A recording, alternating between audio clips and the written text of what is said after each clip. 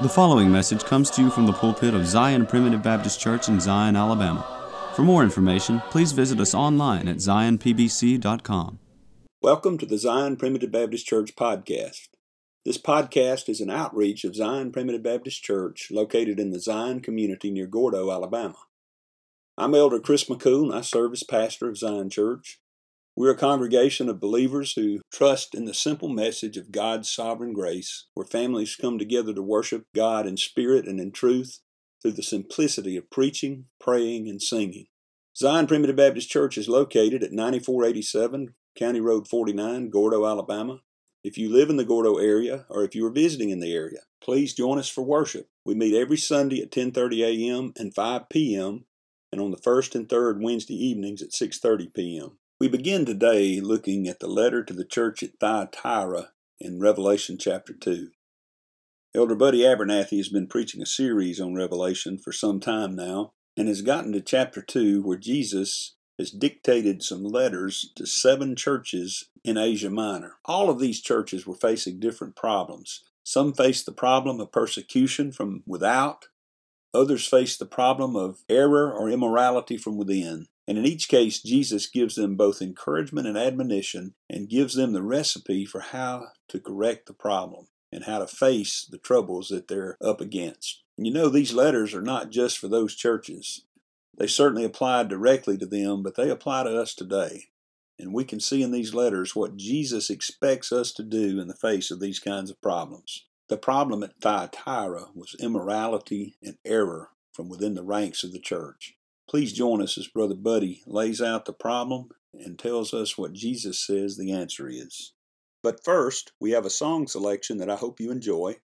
After the song, please stay tuned for another message of God's sovereign grace from the Zion Primitive Baptist Church pulpit. O Christ, He is the fountain, the deep, sweet well of love. The streams on earth I've tasted, more deep I'll drink above. There to an ocean fullness its mercy doth expand, and glory, glory dwelleth in my Emmanuel's land. Oh, I am my beloved's, and my beloved's mine. He brings a poor vile sinner into his house of wine.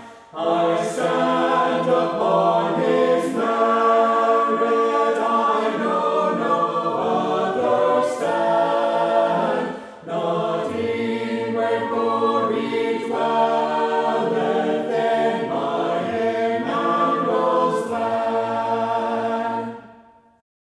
The bride has not her garment, but her dear bridegroom's face.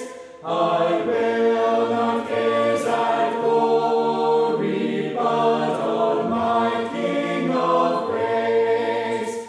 Not at the crown He giveth, but on His pierced hand.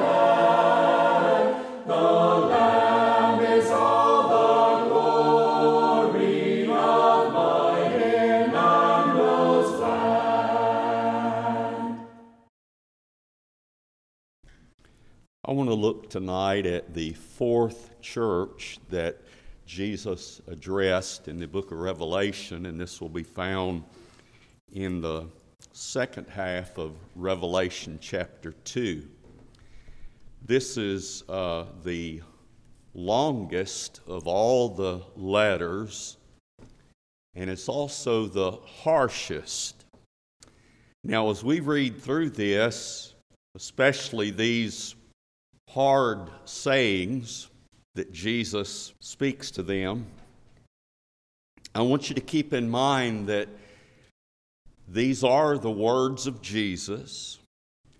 This is a letter that he in effect wrote, he sent and signified it by his angel to his servant John, who penned the words of Jesus.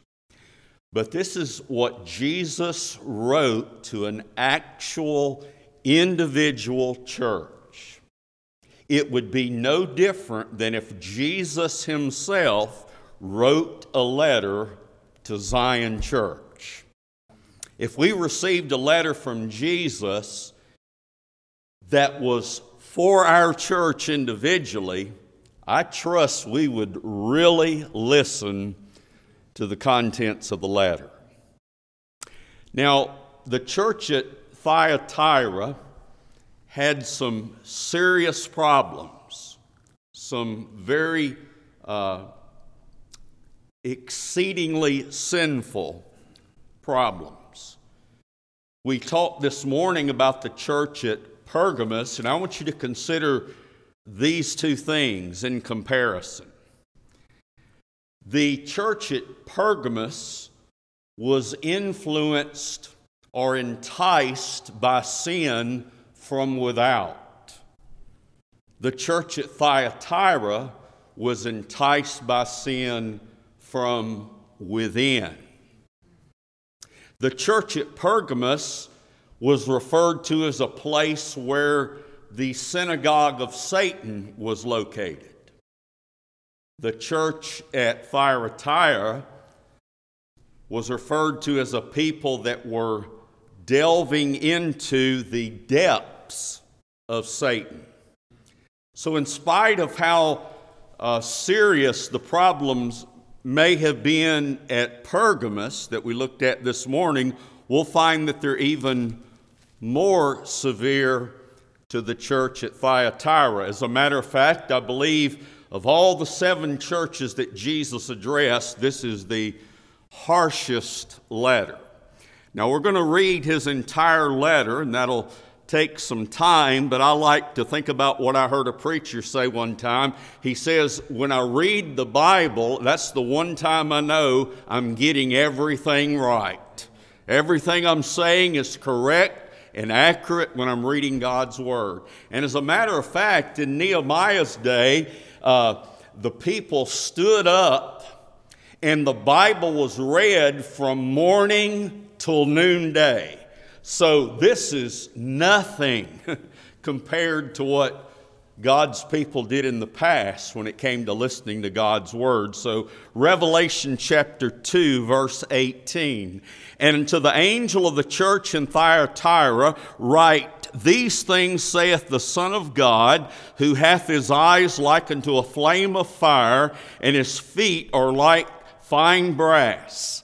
I know thy works and charity and service and faith and thy patience and thy works, and the last to be more than the first. Notwithstanding, I have a few things against thee, because thou sufferest that woman Jezebel, which calleth herself a prophetess, to teach and to seduce my servants to commit fornication and to eat things sacrificed unto idols. And I gave her space to repent of her fornication, and she repented not. Behold, I will cast her into a bed, and them that commit adultery with her into great tribulation, except they repent of their deeds.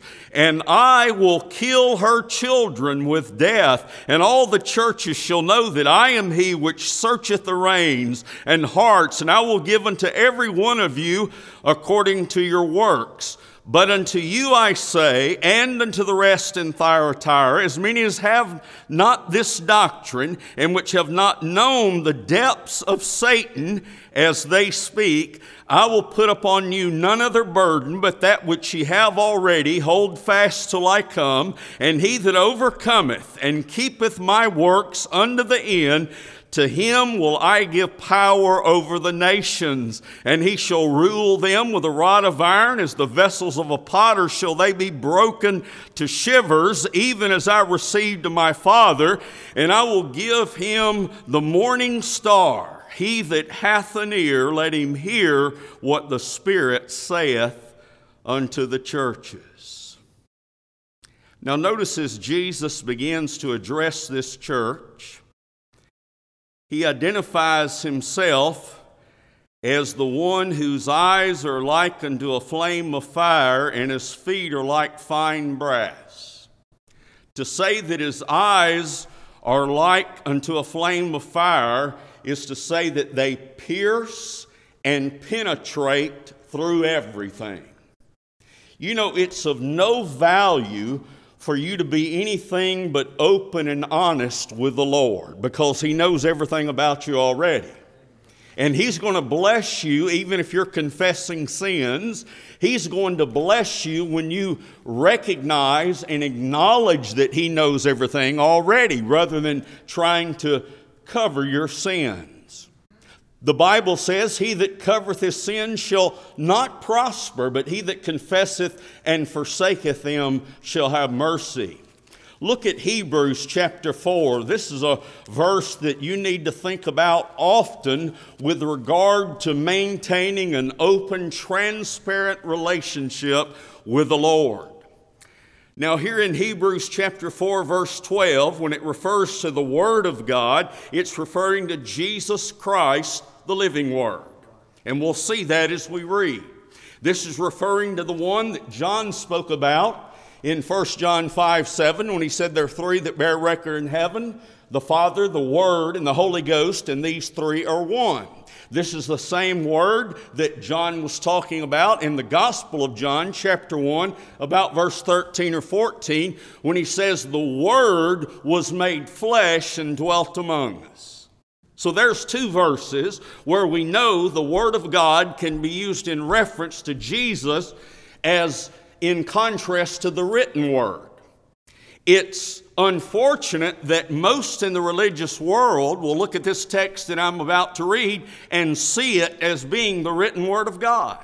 But notice what it says. The Word of God is quick, it's alive, and powerful, and sharper than any two-edged sword. That's how Jesus described Himself, you remember, in writing to the church at Pergamos. He described Himself as a sword with two sharp edges. The Word of God is quick and powerful and sharper than any two-edged sword, piercing even to the dividing asunder of soul and spirit and of the joints and marrow, and is a discerner of the thoughts and intents of the heart. Neither is there any creature that is not manifest in His sight, but all things are naked and open unto the eyes of Him with whom we have to do. That's what it means when Jesus says, "My eyes are like fire, even to the dividing asunder of soul and spirit." I've thought recently about trying to preach on the soul and the spirit and distinguish them, but when I think about this verse, one of the things that should impress us about Jesus is He can separate the soul and the spirit. So if we're bragging on the fact that Jesus can separate soul and spirit, it might not be a wise idea for me to try to explain what that means. Because if I can do it, it's not so impressive. But to say that Jesus is the one that can separate soul and spirit, He's a discerner of the thoughts and intents of your heart, and all things are naked and open before the eyes of Him with whom we have to do. Look at Jeremiah chapter 17 and verse 10. "I, the Lord, search the heart. I try the reins, even to give unto every man according to his ways and according to the fruit of his doings." Jesus tells this church, which has gross immorality within, that His eyes are like fire. And it says also in Revelation chapter 2 and verse 18 that His eyes are like a flame of fire and His feet are like fine brass. This seems to indicate how He can trample in judgment. You know, we often think about, and the Bible teaches it very clearly, that God is love. But you know, it says in Hebrews, I believe it's chapter 12, that our God is a consuming fire. And you remember we looked this morning at Hebrews 10 where it says, vengeance is mine. I will repay, saith the Lord, and again the Lord shall judge his people. He says in that same immediate context, it's a fearful thing to fall into the hands of the living God. So yes, God is love, but he's also wrath and judgment. And I want to just emphasize again there in Hebrews 10, when it says it's a fearful thing to fall into the hands of the living God, you know who he's referring to? He's referring to his people. He's referring to those exact same people in Matthew 1:21 for whom it was said Jesus would save his people from their sins. That his people that Jesus saved is that same his people that can fall into the hands of the living God under judgment. Revelation chapter 2 and verse 19. He does begin commending part of the church. As we talked about the church at Pergamos this morning, you remember the pronouns were differentiated. When Jesus was commending some in the church, he referred to them as you, and those that he was condemning, he referred to them as them. In like manner here, we're going to see a similar distinction. But there were some good people in the church. He says, I know thy works and charity and service and faith and thy patience and thy works, and the last to be more than the first. In other words, evidently, there was either spiritual growth and or numerical growth among those that were truly serving the Lord. That's what he means when he says the last are more than the first. Now, this church had a good beginning. Notice in the book of Acts, when Paul preached there, Acts chapter 16 and verse 13, Paul says, and on the Sabbath day we went out of the city by a riverside where prayer was wont to be made, and we sat down and spake unto the women which resorted hither. Now here was a group of women down by the riverside praying, and Paul came on the scene, and it says in verse 14, and a certain woman named Lydia, a seller of purple of the city of Thyatira, which worshiped God, heard us, whose heart the Lord opened, and she attended unto the things which are spoken of Paul. Now let me make a little side point here. Notice, obviously, I'm sure you would agree with me, in light of our understanding as primitive Baptists concerning the new birth, recognizing that a person is spiritually dead until they've been born again. There's no question that Lydia was born again before Paul came to preach, because she was down by the riverside praying with other women. No doubt she was a child of God, born again, but nonetheless, notice what it says. It says she worshiped God and she heard us, Paul says, whose heart the Lord opened. She was already born again, but the Lord is still involved in conversion. Watch this. Whose heart the Lord opened, that she attended unto the things which were spoken of Paul. And when she was baptized, and her household, meaning her family, she besought us, saying, If ye have judged me to be faithful of the Lord, come into my house and abide there. And she constrained us. When you read that little expression, the Lord opened her heart, that establishes the concept that you just can't go up to any born-again child of God and show them the truth. There's not anybody here that's been successful that way, is there?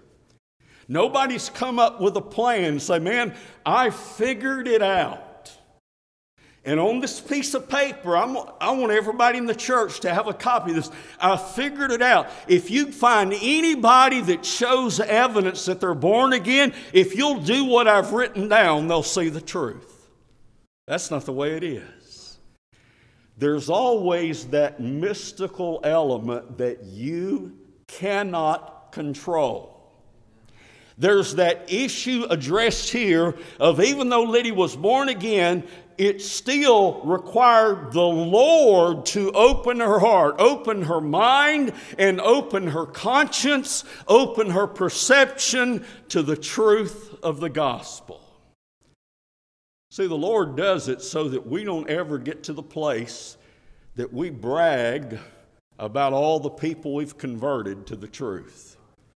Because the Lord's always going to do it in a way that we know He did it. There's been times when I've had perhaps a couple of visitors in the church, and I would say, well, I'm sure this one's going to be converted, but this one I don't think they're going to see it, and it would be just reverse. See, the Lord says, buddy, you hadn't figured it out.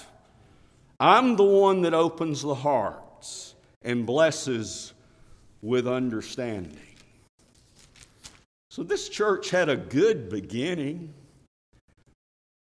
Lydia and her household were baptized, and she constrained Paul to come stay with them in their home. Certainly they wanted to learn more. But look now at Revelation chapter 2, verse 20. Nevertheless, I have a few things against thee. Because thou sufferest, that means you allow that woman Jezebel, which calleth herself a prophetess, to teach and to seduce my servants to commit fornication and to eat things sacrificed unto idols. What blows my mind about what's going on at this church as well as Pergamos is for me to say, how in the world does Jesus commend the church, commend part of the church, and then from within the church there's this woman Jezebel. Now, I don't believe that was her real name, but he was using that name so everybody would know what she was like. This woman Jezebel, who called herself a preacher. Now, this was only about 60 years after Paul wrote to Corinth and said, let your women keep silence in the church. This was about 60 years after Paul said, I suffer not a woman to teach. This was about 60 years after he had said, in terms of your assembly, he said, in that context, let the women learn in silence. It only took about 60 years before women preachers came on the scene. We see that today, and we think it's a recent thing. Only took about 60 years. She called herself, I believe, this being a letter from Jesus, every word is intentional. Notice how he said, that's what she calls herself, a prophetess.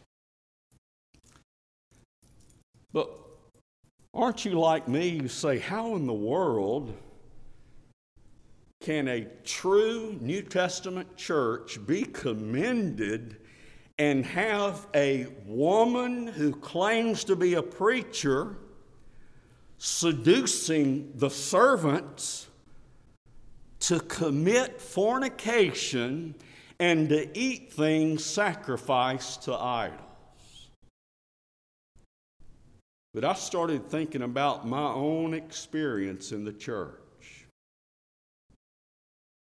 Now, I don't know that I've observed something this blatant,